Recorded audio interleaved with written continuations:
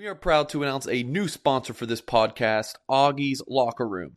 Augie's Locker Room, which is located less than a mile away from Notre Dame Stadium, was named the best Notre Dame's collectible shop in the country. This shop is amazing. If you are a passionate Notre Dame fan and are looking for that special Notre Dame piece to complete your rec room, Augie's is the place to go.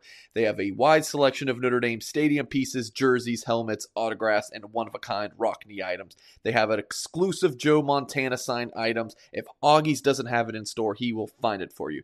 Visit augieslockerroom.com or stop in at 1811 South Bend Avenue and see the vintage helmet display dating back to 1890. augieslockerroom.com or call 574-277-NDND. What is going on, Notre Dame fans? Mike Singer from blueandgold.com with our football analyst, Mike Goolsby. He needs no introduction, but I'll give him a quick one. Former Notre Dame linebacker and captain. That's a pretty legit star of the Tyrone Willingham era. Dare I say? Is that fine? Is that fine to say, Mike? You said it. There's no retracting it. Hey, Mr. Mike, Pick Six himself. Did you see this Manti Te'o documentary yet? It's on my to-do list. My wife doesn't know anything about this story, so I'm excited to watch it with her. Probably this weekend. I didn't know much about it either. I mean, I knew the general premise, but I watched the first episode, and Jack Swarbrick's talking about how after the 90s Notre Dame football program somewhat lost its way, and there was a clip of us playing BYU, and your boy got a cameo. So that was kind of fun. So, yeah, if you're going to say a star of the Willingham era, it just jogged my memory to, being a highlight of of a darker era of Notre Dame football. So, hey, man, it's still an era of Notre Dame football. And my boy's on Netflix, so hey, dude, really, I want a royalty check. You right? I'm gonna get Mike, dude. If you were in the NIL era, what company would you want to be paying you? Oh shoot, back then, probably Burger King. Whoever makes Hamburger Helper, is that Stouffer's Hamburger Helper? Ate a lot of Hamburger Helper back in the day in college. Dream big, Goolsby. Chevy trucks would be yeah. There you go. Skull Mint. Whoever makes Skull. So yeah, good times. Good to be here with you, buddy. Yeah. Been too long. Yeah. We do monthly in the off season. So I think it was about 6 weeks since we had Goolsby on last, and we still good for you guys. Got to understand, Goolsby's a very busy man. I'm a busy man. So the most we talk is this show. So Goolsby, we're still on for Sunday nights. And we've still yet to meet, Mike. We were both in South Bend for the spring game, just couldn't work it out. You couldn't break away from the Angeli family to come have a beer with your buddy, but it's fine. There's always next year. Yeah, I'm still good. I think, I would prefer a day to watch the game and process it, but I think folks are looking for that immediate post-game show. The first one, after the Ohio State game, I'll be in Montana on vacation, so I'll have to figure something else. I'll figure something out. Might be coming to you from the middle of the woods, but we'll make it right. Yeah, we'll get you on either way to discuss it. Yeah, we got a great team of blue and gold between Goolsby and Tim Hyde with our football analysts do such a great job. Pop on a few questions real quick. Joey says, "What will Goolsby and Singer be drinking tonight?" I've got one drink I'm proud of, and then one drink just that I have. Two Tigers. Shout out to so aggressive there. What's that, Mike? So aggressive, and I'm here for it. And what do you? So what are you chasing that with, Mike? I'll show the backside of it. Can I just sorry, the podcast audience, but yeah, it's just the back of it. That's all. Dude, I don't know. That's what my wife gets. It's a Bud Light Seltzer Cocktail Outward Lime Margarita. We don't have any beers right now. So. Yeah. I'm going with a Leinenkugel's Summer Shandy. That's my father-in-law's favorite beer. Every time I go over there, I make sure not to grab one because it's his favorite. So. Yeah, they're not bad. They're awesome. Yeah. They're awesome. John says someone got a haircut. Both of us did. Thanks for noticing, John. John just saw me yesterday, I'm sure, on our live show, and I was like, man, I need a haircut. I Still wanted to see working what I on look like. getting rid of that goatee. So I want to see what I look like with just a mustache. So I'm going to shave that tomorrow. I figured I wouldn't do that today, just in I case like we had that. any children watching the show and didn't want to scare them. All right, Mike. Let's start with some maybe not so good news. Kind of one of these things that Goolsby, you're a pundit now, man. People want your reaction to things, and that's what we're going to give them. So Keon Keeley, 5-star edge in the 2023 class, committed to the Irish over the big three Florida schools last summer. I don't think he wasn't really ranked at that point. Commits to Notre Dame, huge junior season, was 16 and a half sacks, 34 and a half TFLs, playing half of games a lot of times because they're blowing teams out. Gets all the offers under the sun, visits Florida a couple times, Ohio State at least once, Bama a couple times, including at the end of July. And then Keon Keeley goes ahead and announces his decommitments on August 17th. So, Mr. Goolsby, your reaction here to Notre Dame losing this player? Yeah, it's a little upsetting. He's a real dominant player. My initial thought is I don't blame the kid, right? He has every right in the world to go wherever he wants. I think with him being down in Florida and South Bend where it is, I think in the length of time, Mike, that he had been committed, committing before his junior year, and there's so many dominant programs that are able to buzz his tower on a more frequent basis, like a Bama, like a Georgia, like a Florida. It was kind of a long shot to begin with, so I don't blame the kid. On the plus side, Mike, he was the crown jewel of the class that had, one of our first commitments, if not the first commitment. So I think that he was almost committed long enough to influence the rest of the class, if that makes sense. Okay. So it's not as if, kids that were kind of following suit and committing to Notre Dame are going to jump off board as well. It's just recruiting's a dirty game, man, and the NIL makes it even filthier. Again, going back to this Manti Te'o thing, it's like, oh, okay, you're going to be the next great defensive lineman from Alabama. I don't know. Well, you didn't see this bit in the show, but like he's like, well, because Manti wanted to go to USC, right? And his uncle or somebody was like, you're going to be the next great Polynesian player, Ray Malaluga, Troy Polamalu, etc. He's like, I always thought you'd be the first Manti Te'o at a school like Notre Dame. So it's just more of the same at Alabama with Keon Keeley.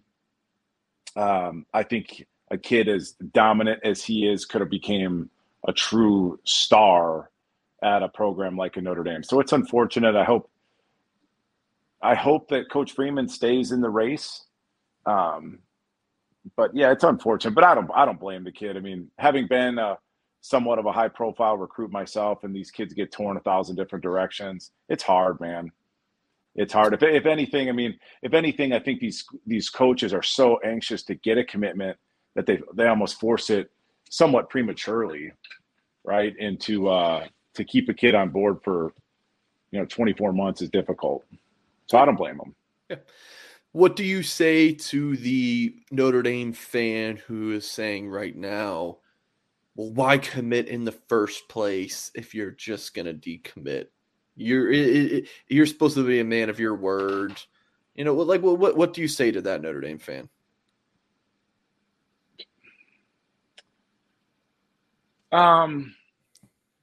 You've never been in that kid's shoes. You never been in that kid's shoes, and he might have been. I mean, inevitably there's pressure if he's on a particular visit or whatever. I mean, those coaches will. I mean, when I committed to Notre Dame, I was cornered. I mean, I was literally physically cornered by 3 coaches. I was like, I commit, and it's almost more difficult to decommit in a way. So, right. Yeah, there should be no ill will against the kid. There just shouldn't be. For as high profile as he is, you had to see this coming. If the timing of it's interesting, I wish that he would have maybe given us giving Coach Freeman a chance to play the season out or get a couple games into the season so he could get a taste of what the defense and what the Freeman era might look like. That's a little bit disappointing, but no, folks shouldn't hold it against the kid. I think really shouldn't.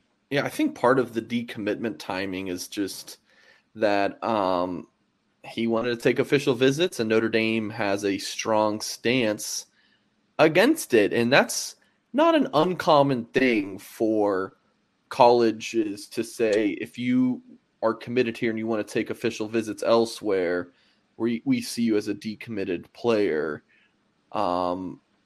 So I don't know, Mike. It kind of just sped up the timeline. I see. So he wanted to officially visit Ohio State for the Notre Dame game. And I think that if Keon Keeley went ahead and decided, well, I'm going to decommit based on your rule, I think if Notre Dame didn't have the rule in place, that's a player who would decommit. I think he just decided to do it now rather than 4 months from now. Like, look at Amorion Walker last year. Like, Notre Dame is avoiding that situation. I mean, does that make sense, people? Like, if he decided to decommit now, then you know he was going to decommit later if this rule wasn't in place. Does that make sense, Mike? Sure. But that's and I don't know what like a school like Alabama's policy is, internal policy, in terms of if X kid commits, he's no longer allowed to take official visits, or the coaching staff. So Notre Dame in this instance, and it could be any other program as well, Mike, but Notre Dame in this instance, they want their cake and eat it too. Yeah. So we want an early commitment when a kid's 15, 16 years old. Oh, and by the way, you're grounded for the next 2 years, right? So they can take unofficials. That's fine. Unofficials are okay. It's the officials. And I don't know. As somebody that's lived through this recruiting process, let's get into this shit, right? As somebody that's like lived this recruiting process and was largely caught off guard by it all, like the early signing day isn't for the kids. It's all of this stuff, all of these recruiting rules. It's to serve the college coaches so that they can speed everything up. So like we got an early signing day so that they can move on to the next recruiting class and get a several month head start on that. That's not for a kid. That's for the college coaches. And sure, they can enroll early in the spring and all that. But I mean, back in my era, 20 years ago, that'd have been unheard of, dude. So much of this stuff is because of the coaches. I'm adamant. I think that NIL was born out of the coaches' salaries. You've got coaches making $7-8 million a year, and kids are having to make hamburger helper like your boy over here. It was too lopsided. So the natural response was, okay, we're going to open up a transfer portal. We're going to let kids make money, and now the wheels are off. Yeah. None of that would have happened had that coaching salary not continue to creep up. And I'm a capitalist too, but it was it started to get a little bit absurd. So, coaches got to be careful what they wish for in terms of, we want this early commitment, and they're trying to continually always speed everything up so they can move on to the next round. And I'm not a fan of that. Speaking of wishing, Mike, let's go ahead and move along to Mike Goolsby's offensive. A true professional, bro. A true professional you are. Folks, make sure you go ahead and hit the thumbs up on this video, and you're subscribed to our YouTube channel. If you have not done so yet, we recently hit 17,000 followers, and now we're at like 17.1. So that's crazy. When I started kind of getting the wheels going on this whole YouTube thing, it's like March of 2020. Crazy. Or February, I think we had like 2,000 subscribers. And, a little over, year and a half, or 2.5 years later, we're almost at, just getting over 17,000. So it's awesome, and couldn't do it without you guys. I see some questions popping up. I'm saving them on my back end to maybe get through them later in the show. But to guarantee that your question gets answered, drop a super chat, and Mr. Goolsby, we'll get to it. And, yeah. And if you're watching back on YouTube, hit the thumbs up. Appreciate you guys.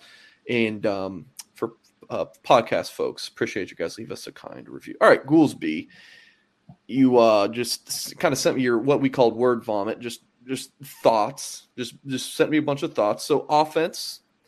Let's start at quarterback. Buckner being, named the starter. And I know you don't want to spend too much time on that because more or less a given. What do you want to see from him in this offense this fall? Well, first of all, everybody's like, oh, it was a given. It was obvious. And the same people that are saying Buckner becoming the starter and it's a given were the same people calling for Drew Pine last year. So I'm glad that we're into the Tyler Buckner era. I think he's the most special quarterback that we've had in years in terms of how dynamic he can be. And I think that like Buckner can kind of bring us into this sort of modern era of college football, what's become in vogue, Mike, in terms of they're like especially in big game environments, like we're going into Columbus, watching a lot of football. It seems like you really need a legitimate element, Mike, of like backyard ball, a little spontaneity from the quarterback position. I think Buckner can really provide that for us. I've seen him grow in confidence. Just even watch that poor kid get interviewed during the spring game, and he's like nervous chatting on the sidelines. And I saw a press conference with him during training camp the other day. He's a completely different kid in terms of the way he carries himself and how he comes across. He looks great. Looks like he's put on, 10, 15, 20 pounds, which makes me more hopeful and less concerned about him getting dinged up throughout the course of the season. Quick delivery. I just think that, Tyler Buckner has legitimate, and along with a few other people, Mike, on the team, guys that should have prominent roles this year, I think he's got the potential to become a star. I really do. I just think I said it last year more than once. I just think he's like an exceptional kid. You look at his, like, he's a great golfer, great student. I mean, he just seems like one of those kids that's just wired uniquely. So my kind of thoughts on Buckner, and for folks who are regulars of Blue and Gold YouTube, you've heard me say this a bunch, so I apologize. But my thought is that he is going to be wildly talented, but there's going to be I think he's going to be like consistently inconsistent. And that's not like a major criticism. I think he's just going to try to do a little too much at times. And even in Marcus Freeman's press conference today, Freeman alluded to Notre Dame had a turnover today, and he was asked about it. He said that Buckner was rolling to his right, should have just tucked it and went out of bounds and tried to throw it across his body and got picked off. Like, I think you're going to see some of that from Buckner this fall. But Mike, I think that the good is going to outweigh the bad. And let me say something on Buckner, because I'll see comments on our Blue and Gold message board. By the way, sign up for that $1 for 1 year premium access. You can't get a better deal. I'll see people like, Mike doesn't like Buckner. Mike Singer, that being, not Mike Goolsby. And I'm thinking, and they're like, Mike doesn't like Buckner. He just loves Angeli. These two things are true. I do like Steve Angeli than most of you do. And I maybe am not as high on Buckner as most people are. But I can still really like both. I would say Buckner is a much better. He's the best quarterback on this team. I don't think it's a discussion right now. But yeah, I think there's going to be a lot of inconsistent play this season, and I don't think it's going to help that he's playing in the horseshoe for the first game. I think you'd prefer to be Marshall. Hey, it's Kaylee Cuoco for Priceline. Ready to go to your happy place for a happy price? Well, why didn't you say so? Just download the Priceline app right now and save up to 60% on hotels. So whether it's Cousin Kevin's Kazoo Concert in Kansas City, go Kevin, or Becky's Bachelorette Bash in Bermuda, you never have to miss a trip ever again. So download the Priceline app today. Your savings are waiting. Go to your happy place for a happy price. Go to your happy price, Priceline. Another day is here, and you're ready for it. What to wear? Check. Breakfast, lunch, and dinner? Check. Planning for what's next and how to save for it? That's where Bank of America can help. For your financial to-dos, Bank of America has experts ready to help get you closer to your goals. Get started at one of our local financial centers or 24/7 in our mobile banking app. Find a location near you at bankofamerica.com/talktous. What would you like the power to do? Mobile banking requires downloading the app and is only available for select devices. Message and data rates may apply. Bank of America N.A., member FDIC. Well, the interesting thing is, what does he bring to the offense the scheme itself. So we're running that zone read, quarterback to side, et cetera, with Jack Cohn. And like no defensive end in the country is going to honor Jack Cohn on that play, right? So now Kyron's having to deal with edges crashing, et cetera. So you can bring Buckner back just for that alone. The ability to get out of the pocket and make things happen. I think the splash plays should offset any negatives in terms of turnovers or what have you. Yeah. But he's not like a wild card back there. I mean, he's a sharp kid that's been groomed, for over a year now at the position. I don't know. I just see a ton of upside. I mean, I'm legitimately, this is the most excited I think I've ever been for Notre Dame, the kickoff of a Notre Dame football season since maybe when I was playing, since Ty Willingham's first year. So why is that? Is it largely around Buckner? Hell yeah, dude. Hell yeah.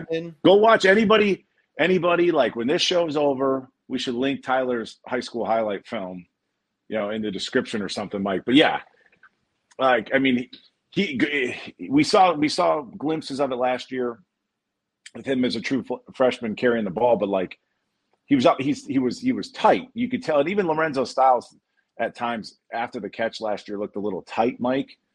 Not as loose and not as comfortable just because they're both true freshmen. But Tyler Buckner carrying the ball in high school looked like a 4-star running back. So as he gets more confidence, he knows he's the man. And some of these throws, dude, this is like Patrick Mahomes. Like there's one, just let it run as we talk. But I'm telling you, man, this kid is electric. You could talk about his release all you want. It's quick. I know it looks awkward. I'll cop to that, but it's quick. And just because it's not necessarily pretty, but he can throw off platform. He can throw on the run. And this is him, Mike, playing confident. Under Brian Kelly, he was kind of pigeonholed into this role last year as this gadget guy. He's gone. Right, that was a state title. There's a throw. There's a throw coming up near the end zone where he dances close to the sideline. He's almost out of bounds and throws it. It's like a vintage Pat Mahomes type thing, but he's a better athlete on top of it. So I'm just telling you, man. Yeah, my excitement to answer your question, Mike, is largely built around the fact that we've got a 5-star type kid. What's so funny? You see Tom's comment here. It says, FYI, Triple H, where's the warrant for your arrest if you enter Montana? That's fine. Mike Triple H Goolsby. Dude, you here you go. This throw. Do you see that? Run that. I mean, I'm looking on my iPhone here. My iPhone 8, by the way. So, but yeah, I mean, that's not a lot of kids that can make that throw. I think we're going to see here in a second. Let's see. Let Tyler Buckner. Yeah, watch this. Look at that. That little. See how he dips down and kind of. People are saying, "Oh, he's not accurate because he had a couple spotty throws last year." I'm telling you, man, this is potential versus production. I think the potential is high. I think the production is going to be high. Yeah. Obviously, the wide receiver room's like depleted, but I think that's going to make Coach Risa. The fun thing about all this chatter about we could probably cut that off, Mike, but all this chatter about like the lack of depth at the wide receiver position, what's the offense going to look like?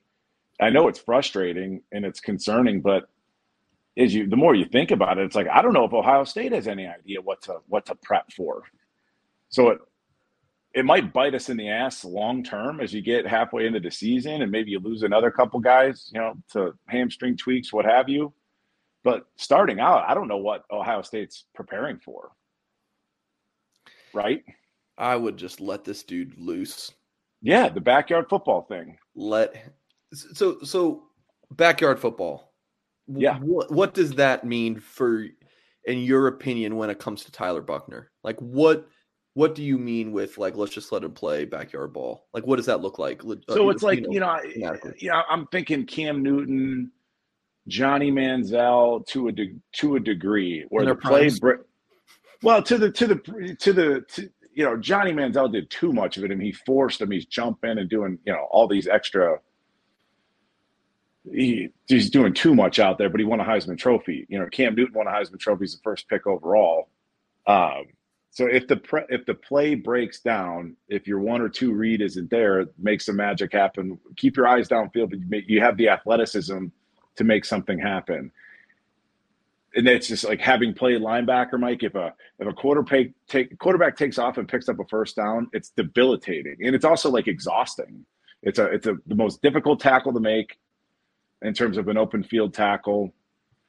I just think I'm stoked, dude. I'm stoked. And you are, in terms of this relationship, Mike, the dynamic of you and I, you're always the optimist, and I'm typically more of a pessimistic, have a pessimistic viewpoint. But I am very optimistic for Tyler Buchner, and I'm excited. Again, I'm optimistic as well. I'm just not as optimistic as Mike. You know. Yeah, you like Jack Cohen and Drew Pine and all this other stuff. So Yeah, Buckner's going to be the man, dude. I mean, since Brady Quinn, we haven't had a legit star at the position, and I think Buckner's going to become a star. I do. Okay. Yeah, I don't know. I like the star thing. I think he's got all the potential in the world to be a star. I don't know. How about this? You're more convinced than I am at this point. That's what it is. Yeah. You see the potential and you're like, I feel very confident it's going to translate to the field this fall. I'm just not as sure. That's all it is. Yeah. Well, and I think the strength of the defense, or the strength of the team at this point, is certainly the defense. So if the kid does throw a pick every other game, so be it, man. You know, again, is the juice worth the squeeze, right, Mike? You've heard this expression being down in Florida. Is the juice worth the squeeze? In Tyler Buchner's case, absolutely, definitively, unequivocally, yes. All right. Anything else on Buchner? We okay to move on? Did I say I'm excited? Did we cover that? I think so, Mike. Okay. Yeah, we can move on. All right. What about some of the guys around him? Let's talk Michael about Mayer. Two-back offense, potentially. You had jotted down in your notes. What's on your wish list for, let's table the receivers for now. Running backs and tight ends. What's on your wish list for those guys? Well, when I sent you this text 2 months ago before you put the kibosh on, we had plans last episode. I wanted to go over this wish list. So one of my wish lists, my second bullet point is Mayer stays healthy, loses weight. I said he's got all-time great potential.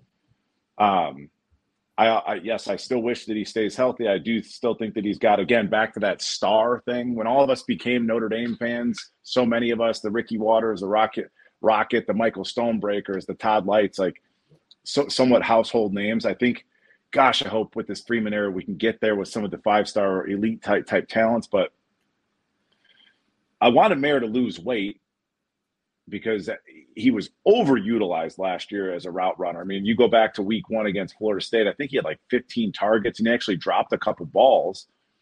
It was wet out there. I know he had his gloves off that game, but I think he was just freaking gassed, Mike, in terms of the overutilization and overdependency of him as a pass catcher. So I want him to lose weight just from a conditioning standpoint. The opposite happened. I think Mike's put on a couple pounds, which makes me think, is he going to be used more so as an inline blocker this season? And you could make the argument or present the argument that may be the case, because if you're an NFL GM or a team looking to draft him in the first round next year, what boxes hasn't Michael Mayer checked? I don't think he has the length that's so in vogue at the NFL level. Like Kyle Pitts, the first round draft pick for the Falcons out of Florida, has like a 7-foot wingspan or something. He doesn't have that, but he hasn't been a great inline blocker throughout the course of his career. None of that's Mike's fault. They've got him split out wide half the time. But I think that if you put him in line, he can check that box for the NFL. And that's a little bit of a Goolsby conspiracy theory there, Mike, by the way. Ooh. Why did he put on, 7 to 10 pounds? What and he's still going to get it. If he 255 or something like that. But I remember I talked to him during the spring and I was like, are you going to lose some weight? And he was like, yeah, I want to lose 6 pounds. And he ended up putting on over 6 pounds. So is he going to be asked to be more of an inline guy this year, check that box in the NFL? He's still going to get his catches. Inevitably he's going to get his catches. But if you go into like a week one game plan and we're game planning around Mayer as a slot receiver, a displaced tight end, now he's in line, it may confuse the defense. Okay, Mike. Yeah, go ahead. Tight end weight. Give me like a range of what tight ends usually weigh in at. Like what is normal? 240. Okay. Mayer played 6'5", 235 as a freshman. That's a big dude, right? No, he's 260 something now. Sophomore year, 6'4.5". Did I say 6'5"? Yeah, 6'5", so we shrunk. 6'4.5", 251. And then as I put up on the screen, Mike, 265? Dang, that's a big mofo. It's a big kid. He's God, not is he that stud, far though. off from being a freaking offensive lineman. So can I tell a funny joke real quick here? Shout out to my boy Billy Palmer, brother of Jesse Palmer. So Billy played tight end for us. He was a classmate of mine at Notre Dame. And back in that era, we're running this like quasi option thing where they wanted like 280-pound tight ends. No joke, no exaggeration. And Billy got up to like 285. And he used to make this joke that at practice, the coach was going to ask him to go in motion and then stop behind the guard and basically turn him into a guard. Like, stop right there, Billy. Like, Milligan, get out. Billy, put your hand down. Like, turn him into a guard because he's 285 pounds. But yes, Michael Mayer's a big boy. 6'4" guy, 265 pounds playing in the slot. You know, I mean, it's doable, but it's being 265 isn't conducive to playing in the slot, right? I mean, like, as you said earlier, you can love Buckner and love Pine and Angeli. I mean, both things can be true, but I just feel like they're going to use him as a move guy, kind of an H-back in that Tommy Tremble sort of role, but actually throw the ball to him. Okay. And, I mean, he's the world's best what's the word I'm looking for? The word just escaped me. Decoy. Sorry, Mike. You could just, decoy. Draws a linebacker's attention, draws a safety's attention. But I don't know if we're going to see him in the slot as much. And that begs the question, who are you going to see? Is it Holden Stays? Is it Eli Raridan? Somebody else? My boy came wrong. That's my boy. Okay. All right. So what was the question, though, about – did we get a question about – oh, never mind. You mentioned that earlier. Oh, running backs. Two-back offense. So with this, I watched your pod with Ashton and Tim the other night. You were talking about a lot of 12 personnel, 11 personnel. So the body types on the field's one thing, but the formation's another, right? And they're obviously related. But I imagine you could see some like 22 personnel where you have Eli or Holden Stays displaced as your slot receiver. You've got Mayer in line. You've got Estime and Tyree back there. And on either pre-snap, you can motion Tyree out into a slot role, or on the snap, he's in a one-on-one scenario with a linebacker. You know what gets me going, Mike? The thought of like a 22 personnel, right? So you're coming out with your two backs and a tight end, or what would two running backs, two tight ends be? 21? Wait, no, 22. 22. Okay, I'm sorry. Yeah, okay. I'm having a brain fart. That'd be. Well, you're 21. Drinking whiskey. Okay, so two running back, two tight ends set out there, and they go five wide. Now that's getting me going. My jollies are getting rustled a little bit. Oh, boy, dude. You need a minute? But seriously, like that's throwing a defense off. It's like, all right, two running backs, two tight ends. Mike, if you do grow a mustache or, trim down the mustache, I want to hear you say live on air, my jollies are getting rustled with the mustache. Okay. No, but to your point, Mike, again, the personnel. So when people think 22, they think of like a Jumanji backfield, right? Big fullback, big, double tight ends. It doesn't have to be that, right? So then that's the gosh, and I'm also excited to see if we can hang on to Coach Reese after this year. What he did last year with Kane Madden at guard, starting a four-string left tackle, to put together an offense the way he did, gets tons of credit. So now this year he goes into the season with half a dozen wide receivers, 2 or 3 of which don't even shave yet. So, but yeah, I think we're going to see a lot of interesting formation personnel groupings. And just so folks know, this is a little sprinkling of like college football, the NFL. Defensively, you've got some coach up in the box that's calling out the personnel grouping that the offense is calling, and then the defense response. We bring in nickel, we bring in base, we bring in dime. So if they if we come to the sidelines after the first kickoff in 22 personnel, they're going to be out in base, right? So now I can move Raridan out on one-on-one as a linebacker playing slot, you break open to empty, so that creates an advantage for us because they've got base personnel and we've got kind of multiple athlete traits out there. So that's going to be really fun. And I have no idea, dude. And the silver lining is I don't understand how Ohio State could really have a full grasp of what this offense is going to look like week 1. Wide receivers, I mean, it's not hard to list off some of the names. You got Tobias Merriweather, who's an exciting young freshman. You got Deion Colsey, Lorenzo Styles, Jaden Thomas, that trio from the 2021 recruiting class. You got Braden Lenzy and Joe Wilkins, kind of your senior folks. Matt Salerno, you would throw in that too, the former walk-on. That's 6. Is Lorenzo Styles, did I say him? Yeah. That's about it. Avery Davis is down. Am I missing anybody? Which is a huge bummer, losing Avery. And but back to our point, Mike, I'm just realistically, you can't go into a game with 5 wide receivers just from a conditioning standpoint. Like, you can't do it. So you're going to have to see 22. There's people talking about switching positions. I don't see that happening. Like bringing Xavier Watts. That ain't going to happen. You don't think so? I mean, he's too good. Dude, he's too good of a safety. He's too good of a safety. But if DJ Brown, Houston Griffith, and it's going to have to be somebody younger if they do make that switch. Let's say if they bring one of these young corners over, name one, Mike, right? Perfect. They bring over Jaden Bellamy to play receiver. He's not getting the ball thrown to him. That quarterback's going to have zero trust in him. He's a set of fresh legs out there running shitty routes. That could happen, but it's not going to be Xavier Watts.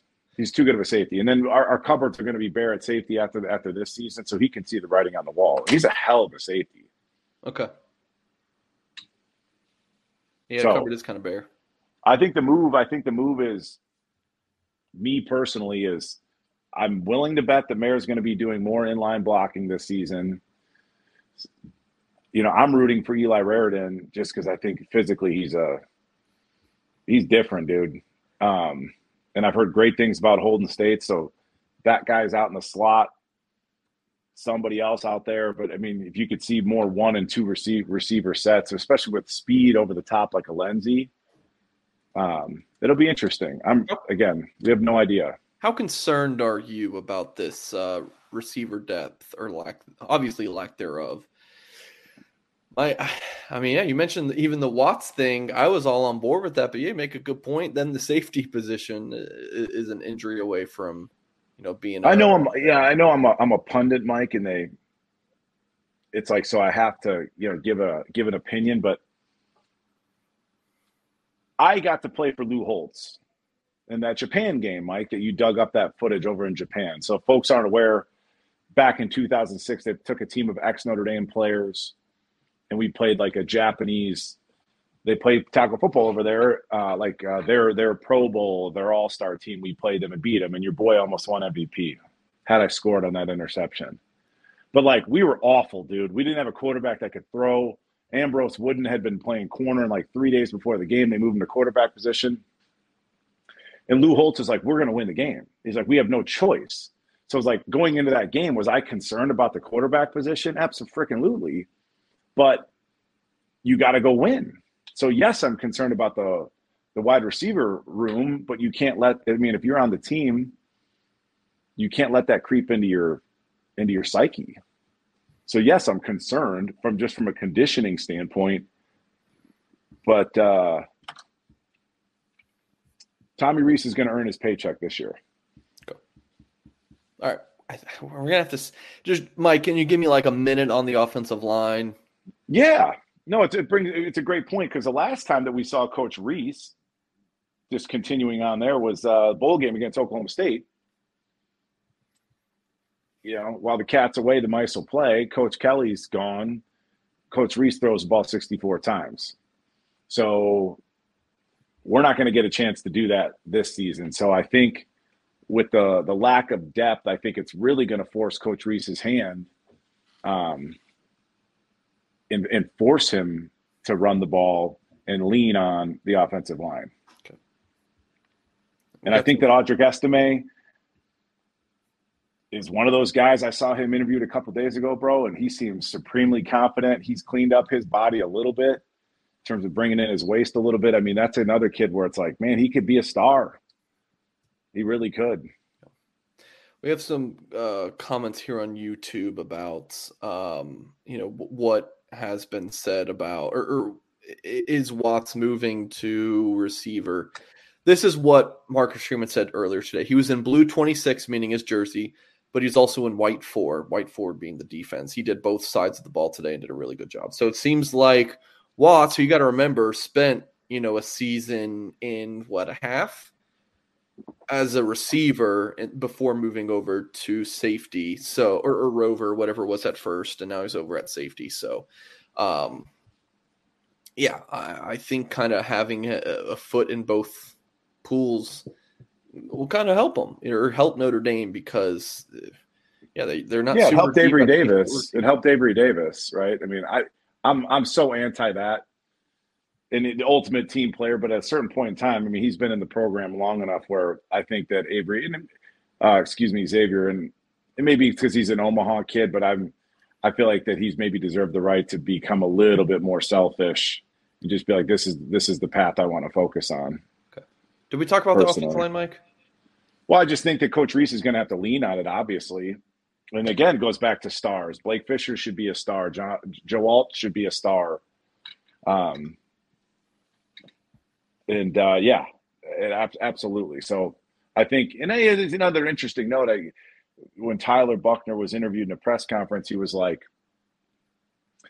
he said something to the effect of he let the ball go a count too early, and that the clock went off in his head. And watching practice back on film, he's starting to realize I have more time than I might just instinctually anticipate. So that tells me the offensive line is doing a great job. So they should be definitely be a strong point. It's just who's going to tote the rock behind him between Tyree, Tyler, Estime, who's really going to – yeah, well, he's got to labor him. I mean, he tore that in the spring game, right? And I've had that surgery. I've had that surgery twice, and that's a 6-month rehab. Now, granted, I'm not a running back. You're a linebacker. I mean, you hurt your shoulder.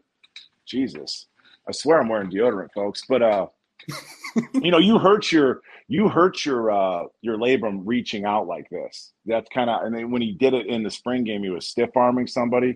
So if he can keep kind of his arms within the framework, he can play, but I'm not banking on it. But with a kid that's built like Estime, he's gotten into better shape. Literally he's gotten into better shape. I think he's probably worked on his actual conditioning to become a bell cow guy. And then Tyree's more of your home run guy. Dude, doesn't Estime look like freaking Leonard Fournette in some of these clips? I wouldn't say he's as explosive as Leonard Fournette. I mean, Leonard Fournette was the 4th pick in the draft, bro. I said looks like. Come on, Mike. All right, let me pop this clip on for you. Look at this dude. Yeah. No, he's way. I mean, goodness. Far more slippery than you would anticipate. And you saw it in the spring, like where he's giving guys a dead leg and stepping out of tackles, because the kid that's 230, 240 pounds comes up to you. I mean, you're bracing for it. And then if he can step out of it and leave you, that's impressive. For YouTube folks, that is not a guy that I would want to have to try to tackle. Dude, that's why you're a possession wide receiver, dude. You're not about that life. I'm more of a Kane man right now. But I feel like Esme could pop that freaking football in his arm. All right, Mike. No, he's probably the most physically impressive guy. I mean, top 5 easy on the team. Easily. He didn't make that freak list. Did you see that? Bruce Feldman. I heard about it. I didn't actually read it. I didn't either. It was Foskey, Cam Hart, Riley Mills. Good choices. But Estime, come on. Anyways, all right, Mike, we are 44 minutes in, and we're about halfway through our script. So we're going to have to go a little rapid fire. Okay, fair enough. So I'm going to give you like 30 seconds on each. Emergence of an end opposite of Foskey. That's a big point for you this fall. Absolutely. Another guy that could potentially be a star. We already saw him in the Hangover, jersey reveal thing, right? Kind of. But yes, in order for Foskey to really truly become that top 10, top 20 pick, he's going to need somebody opposite him to take some of the pressure off.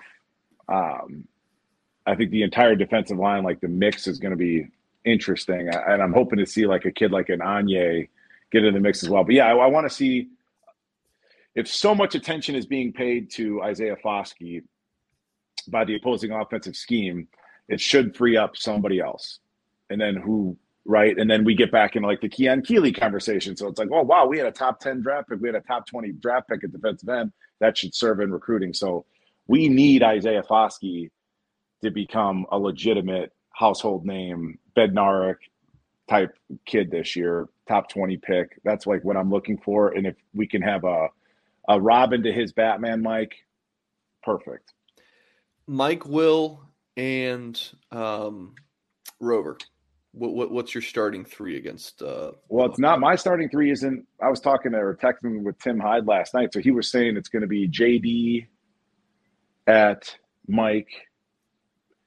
No, excuse me. JD was going to be at Will, and Bauer was going to be at Mike. So is Maris cleared to play, Mike? Do you know this? He's cleared to play. He says he's cleared to play, but they say he's not cleared to play. Is that what we're at?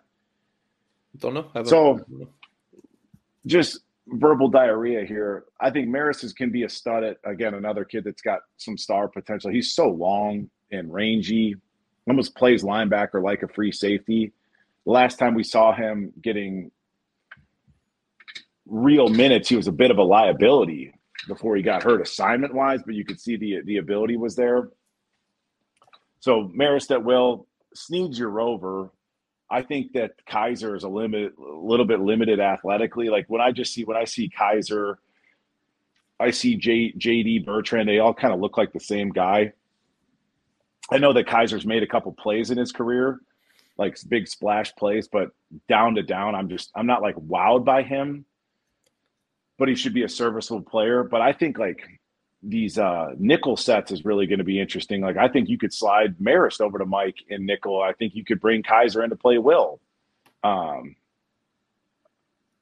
think that the linebacker, especially talking to some of the kids during spring, I think the linebacker title, you're a Mike, you're a Will, you're a Rover, is just a title. I think when it comes to actually when the ball snap, I think they're all going to be interchangeable in terms of exchanging responsibilities, et cetera. I mean, I think Freeman loves the blitz. Back to Foskey. Leave Foskey with his hand in the ground, please. That's number 1 on my wish list. Let's stop bringing him inside on third downs, playing with a 3-man front, having him play inside linebacker. But, I mean, what kind of a hellacious blitz could you bring if you've got Marist and Botello and Prince Kali, who's got a concussion, but Bauer coming? If we're going to go into these nickel, anything outside of base, it's going to be really in the name of pressure. So we've got a ton of bodies back there that have a lot of explosive ability. And I'm stoked to see that. I really kind of want, I'm throwing Botello in there. I really want to see him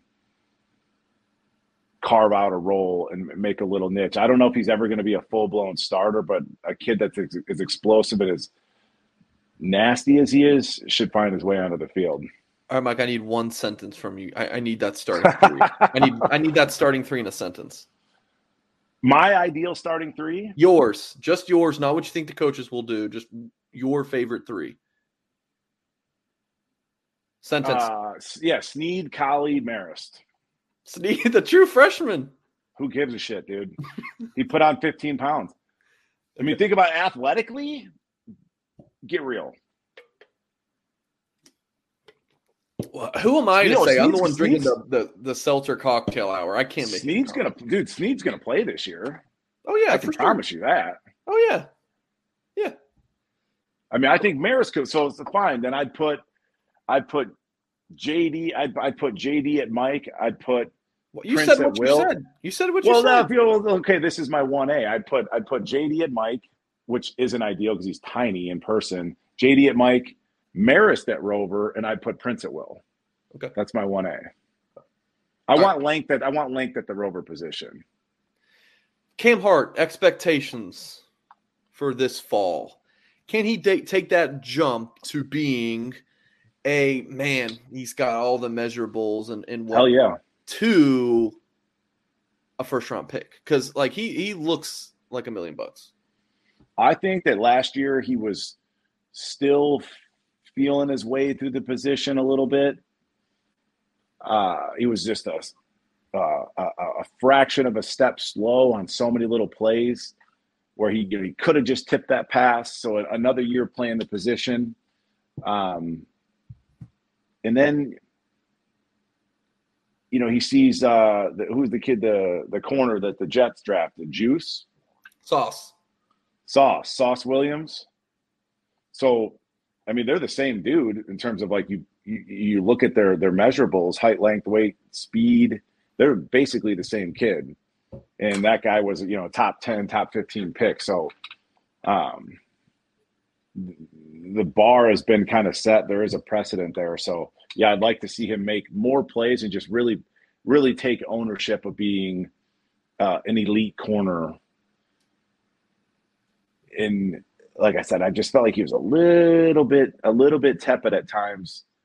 And hopefully this year he just believes what he sees and makes plays.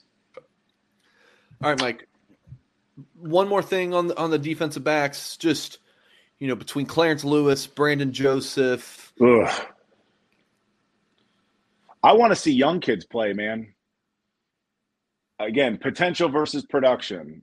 So like we know and I'm not selling Clarence Lewis out because I'm not throwing him under the bus because he got sold out in that Oklahoma State bowl game in terms of he had no help and they gave him half a field to cover. And throughout the course of the game, it kind of broke his spirit. So I feel for the kid there. But I don't want to see Houston Griffin. I don't want to see DJ Brown. I want upside. And I want some of this young talent and some of that persona, some of that attitude, some of that moxie. I want to see it. Okay. Boundary corner. Period. Boundary corner, Cam Hart. Sure. Field corner, who do you got? One of the young kids. Mickey? Sure. Mike, I do not care. Just give me somebody else. Mickey was on On3's preseason first team defense for all freshmen, I should say. Yeah. I mean, if there's a position to play early, we've said it multiple times on this show, it's running back and it's corner. There's not that much to think about. Let your ability take over. Free safety, who's replacing Kyle Hamilton? Or who do you want? Is Joseph playing strong safety? I'm going to be honest with you, Mike. I'm not the right person to ask. Well, I think Joseph's more of like an in-the-box type guy. Okay. I can never remember his name, the converted receiver, number 11, the kid that can fly. Ramon Henderson, sure. Athlete, speed. I mean, put Watts back there. I mean, Watts is such a quiet kid, and he's a quiet persona, but he covers a lot of ground, and he's a super physical kid. But, I mean, I've even thought, Mike, that you could take like a Houston Griffin or a DJ Brown and put them at Rover. I mean, they're fairly sizable guys. I mean, Jeremiah Wusu-Koromo is 208 pounds? I mean, DJ Brown's 205. It's just, it's a new era, man. And, our best football is going to be ahead of us. And if those young guys are anywhere close, play them. But you're off the Clarence Lewis bandwagon. Yes. He's the same class as Henderson and Watts, but he's played a lot more. I just struggle with like fifth-year seniors that aren't like a Bo Bauer. Like Bo Bauer's been around forever. It's like, why haven't you become a legit starter yet?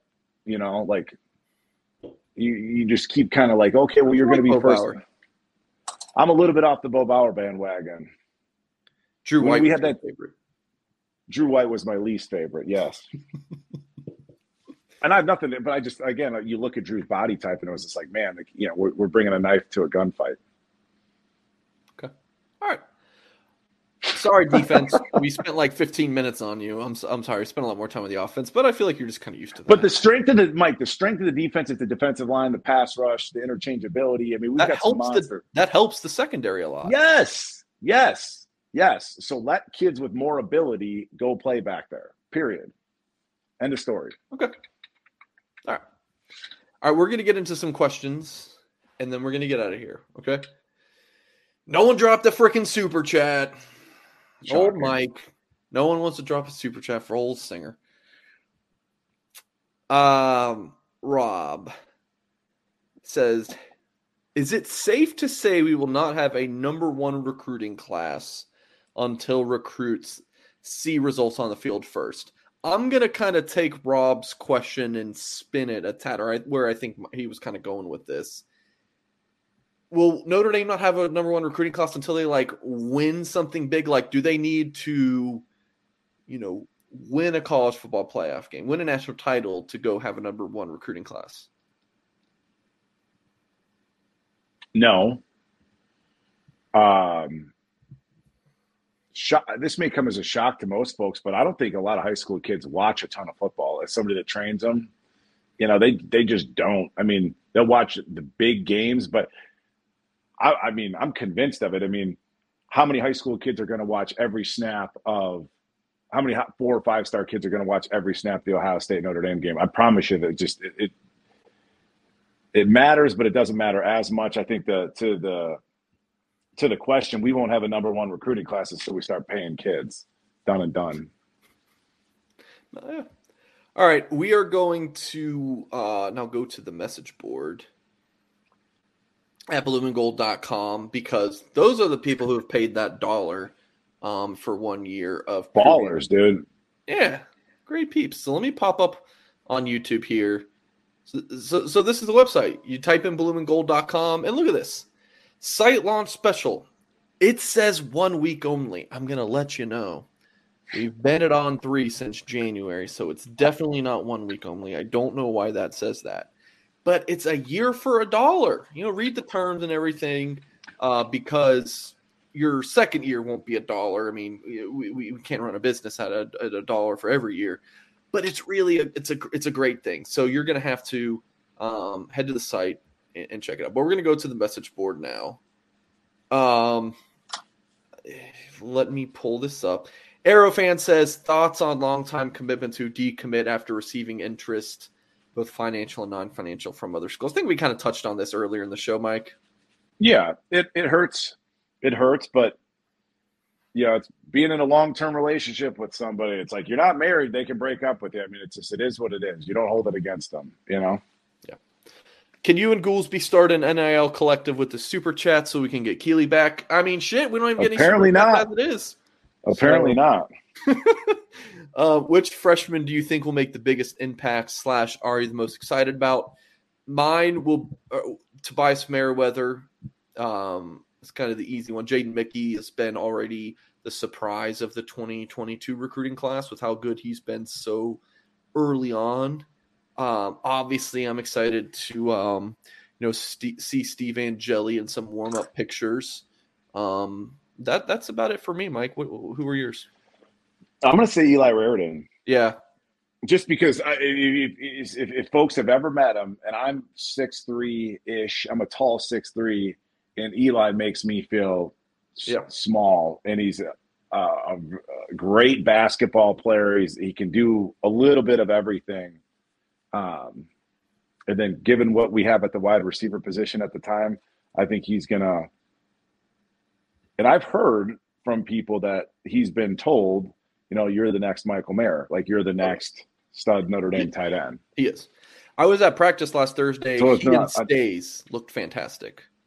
I love to hear it. They look like $1 million. So that's my pick to click as far as freshman. Diaper dandies. There's always one that just kind of comes out of nowhere. Blake Fit or not Blake Fit. Joe Hall last year, Clarence Lewis the year before, that just ends up playing a ton. Maybe it is like a Stays. Maybe that's it.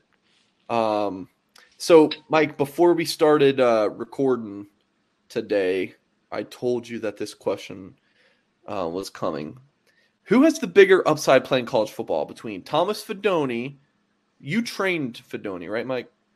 I did for a time, yeah. So Thomas Fidone was, I want to say he ended up a 5-star tight end, signed with Nebraska. I turned him into a tight end. He was a receiver, to be fair. He got hurt last year? ACL? He's been hurt twice now.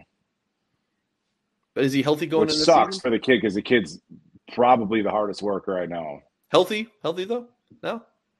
I can't speak. I know he's not currently, I don't think he's going to be healthy to start the season, but okay. You look it up online. I don't know. So at Raritan, tore his ACL in basketball last season, but you're familiar with both players, and your point on you being 6'3" and you feel small with Raritan, I just measured in at 6'2" this week without shoes on. Good for you. He makes me feel very small. I thought I was 6'3", but apparently I'm 6'2". Raritan is just a large human being. He's big, dude. I told you he's like Ivan Drago from Rocky. Like the first time I met him, I was like, "Holy hell, man!" So who has more upside? I think Eli does from a traditional perspective in terms of he can be an explosive blocker. You can move him out in the slide. As a traditional tight end, but as far as Fidone running routes, he's almost unguardable, and he has a 6'11" wingspan with 4XL gloves. So even if he's covered, he's still open. His catch radius is absurd. All right, we got some funny YouTube comments I got to get to, but one more from the message board. AB10 asks, and again, folks, you got $1 for a year. You could be on here too. If you have any questions, drop a YouTube comment, shoot me an email, msinger@blueandgold.com, shoot me a tweet. What's my, I don't know what my Twitter is. You have to just find me. AB10 says, what is Goolsby's prediction for the Ohio State score? And then what does he think about Buckner's ceiling in this yard? In this year, maybe? In this year in terms of stats. I can't give you a score. Don't give the score prediction. We got to do that the week of.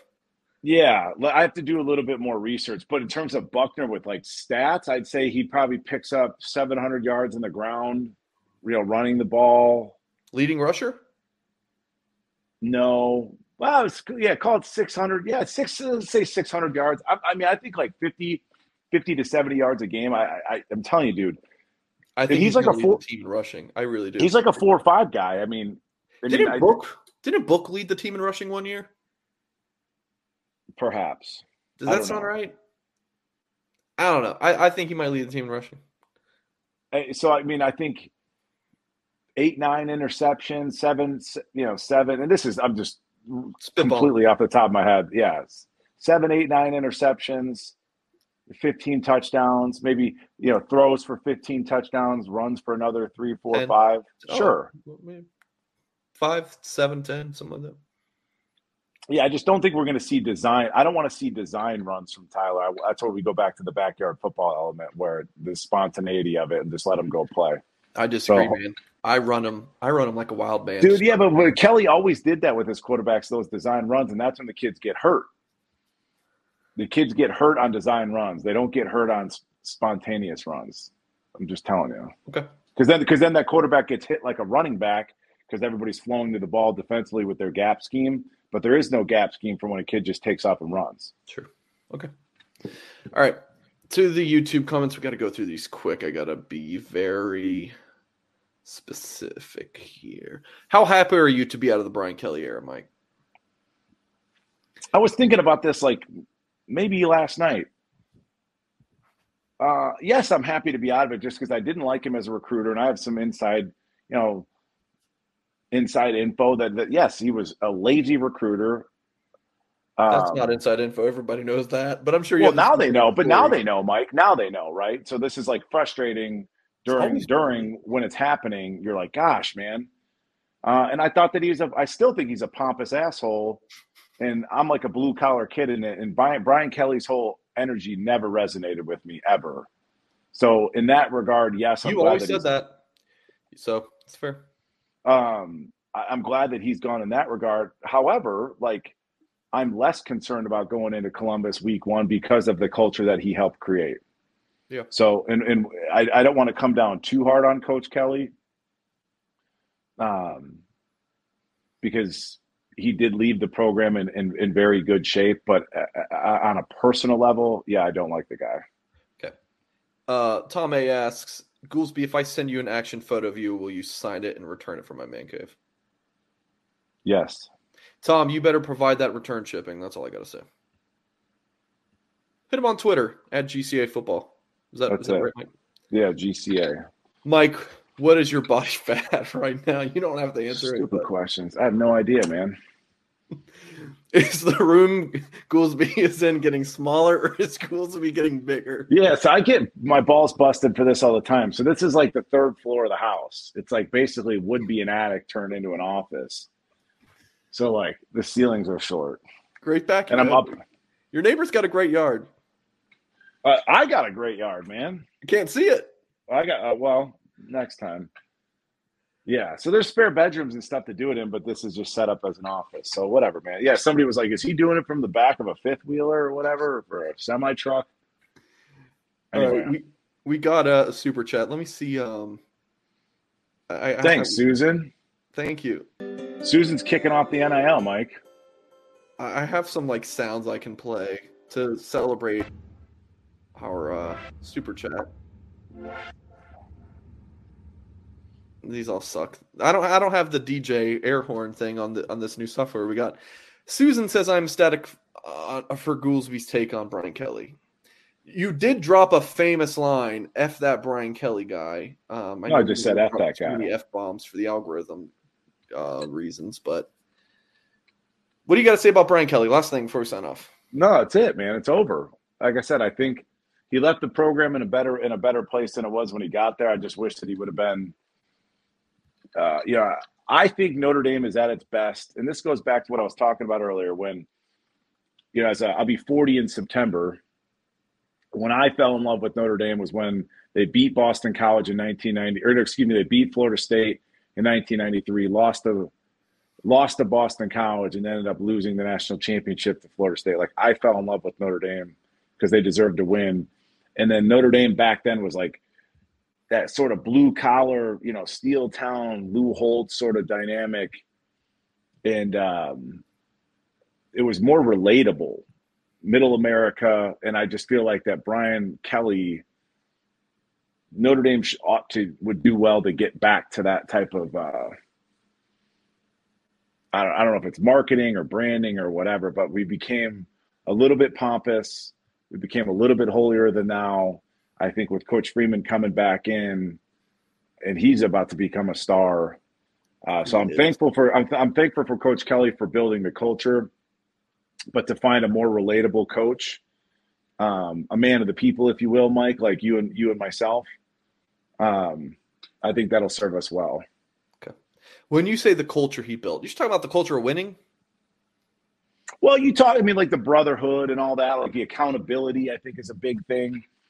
Like the day in and day out, the workman-like approach that Notre Dame football players have, the accountability, the professionalism, that's him. That's Coach Kelly. Now, when we came out in big games, we played a little bit puckered up. So that's another thing that I'm hoping to see is like, do we rise for the occasion against Ohio State, because Coach Kelly said on record multiple times, like, Coach Kelly wouldn't treat this game against Ohio State at the Horseshoe any different than he would treat a game like in the middle of the season against Toledo, in his mind, because he's an asshole. You know, he's not going to give credence to what makes this game, college football, so special. It's games like this. He's not going to acknowledge that. Whereas I hope the team does, and Coach Freeman does, like, acknowledges, like, this is a special thing, and go let your nuts hang, man. You know, go take it. I think we got to sign off after a yeah. It's my locker room speech. That's dude. one of Goolsby's best lines is, you know, let your hair down, but I like when he says let your nuts hang instead of let your hair. We're gonna start making T-shirts, Mike, and that'll be the first graphic. You've been on that for a while. Let's do it. Hey man, just telling you. All right, folks. All right, buddy. I'm Mike Singer. He's Mike Goolsby. Appreciate everybody. Hit the thumbs up. Go to blueandgold.com. $1 for 1 year. Go check out all of our other YouTube shows. We're going to have a fantastic lineup for this fall. Spread the word. I love Spread YouTube. the word. It's such a fun job, like, to just do YouTube stuff. Of course, I do a lot of writing, but I enjoy spending time doing these YouTube videos. So, yeah, subscribe, like the video to help support us. Drop a super chat next time, folks. Susan's the only one who did. Next time, you guys got us. Yeah, head to blueandgold.com. And as always, we'll catch you next time. Step into the world of power, loyalty, and luck. I'm going to make him an offer he can't refuse. With family, cannolis, and spins mean everything. Now, you want to get mixed up in the family business. Introducing The Godfather at ChumbaCasino.com. Test your luck in the shadowy world of The Godfather slot. Someday, I will call upon you to do a service for me. Play The Godfather, now at ChumbaCasino.com. Welcome to the family. No purchase necessary. VGW Group. Void where prohibited by law. 18+. Terms and conditions apply.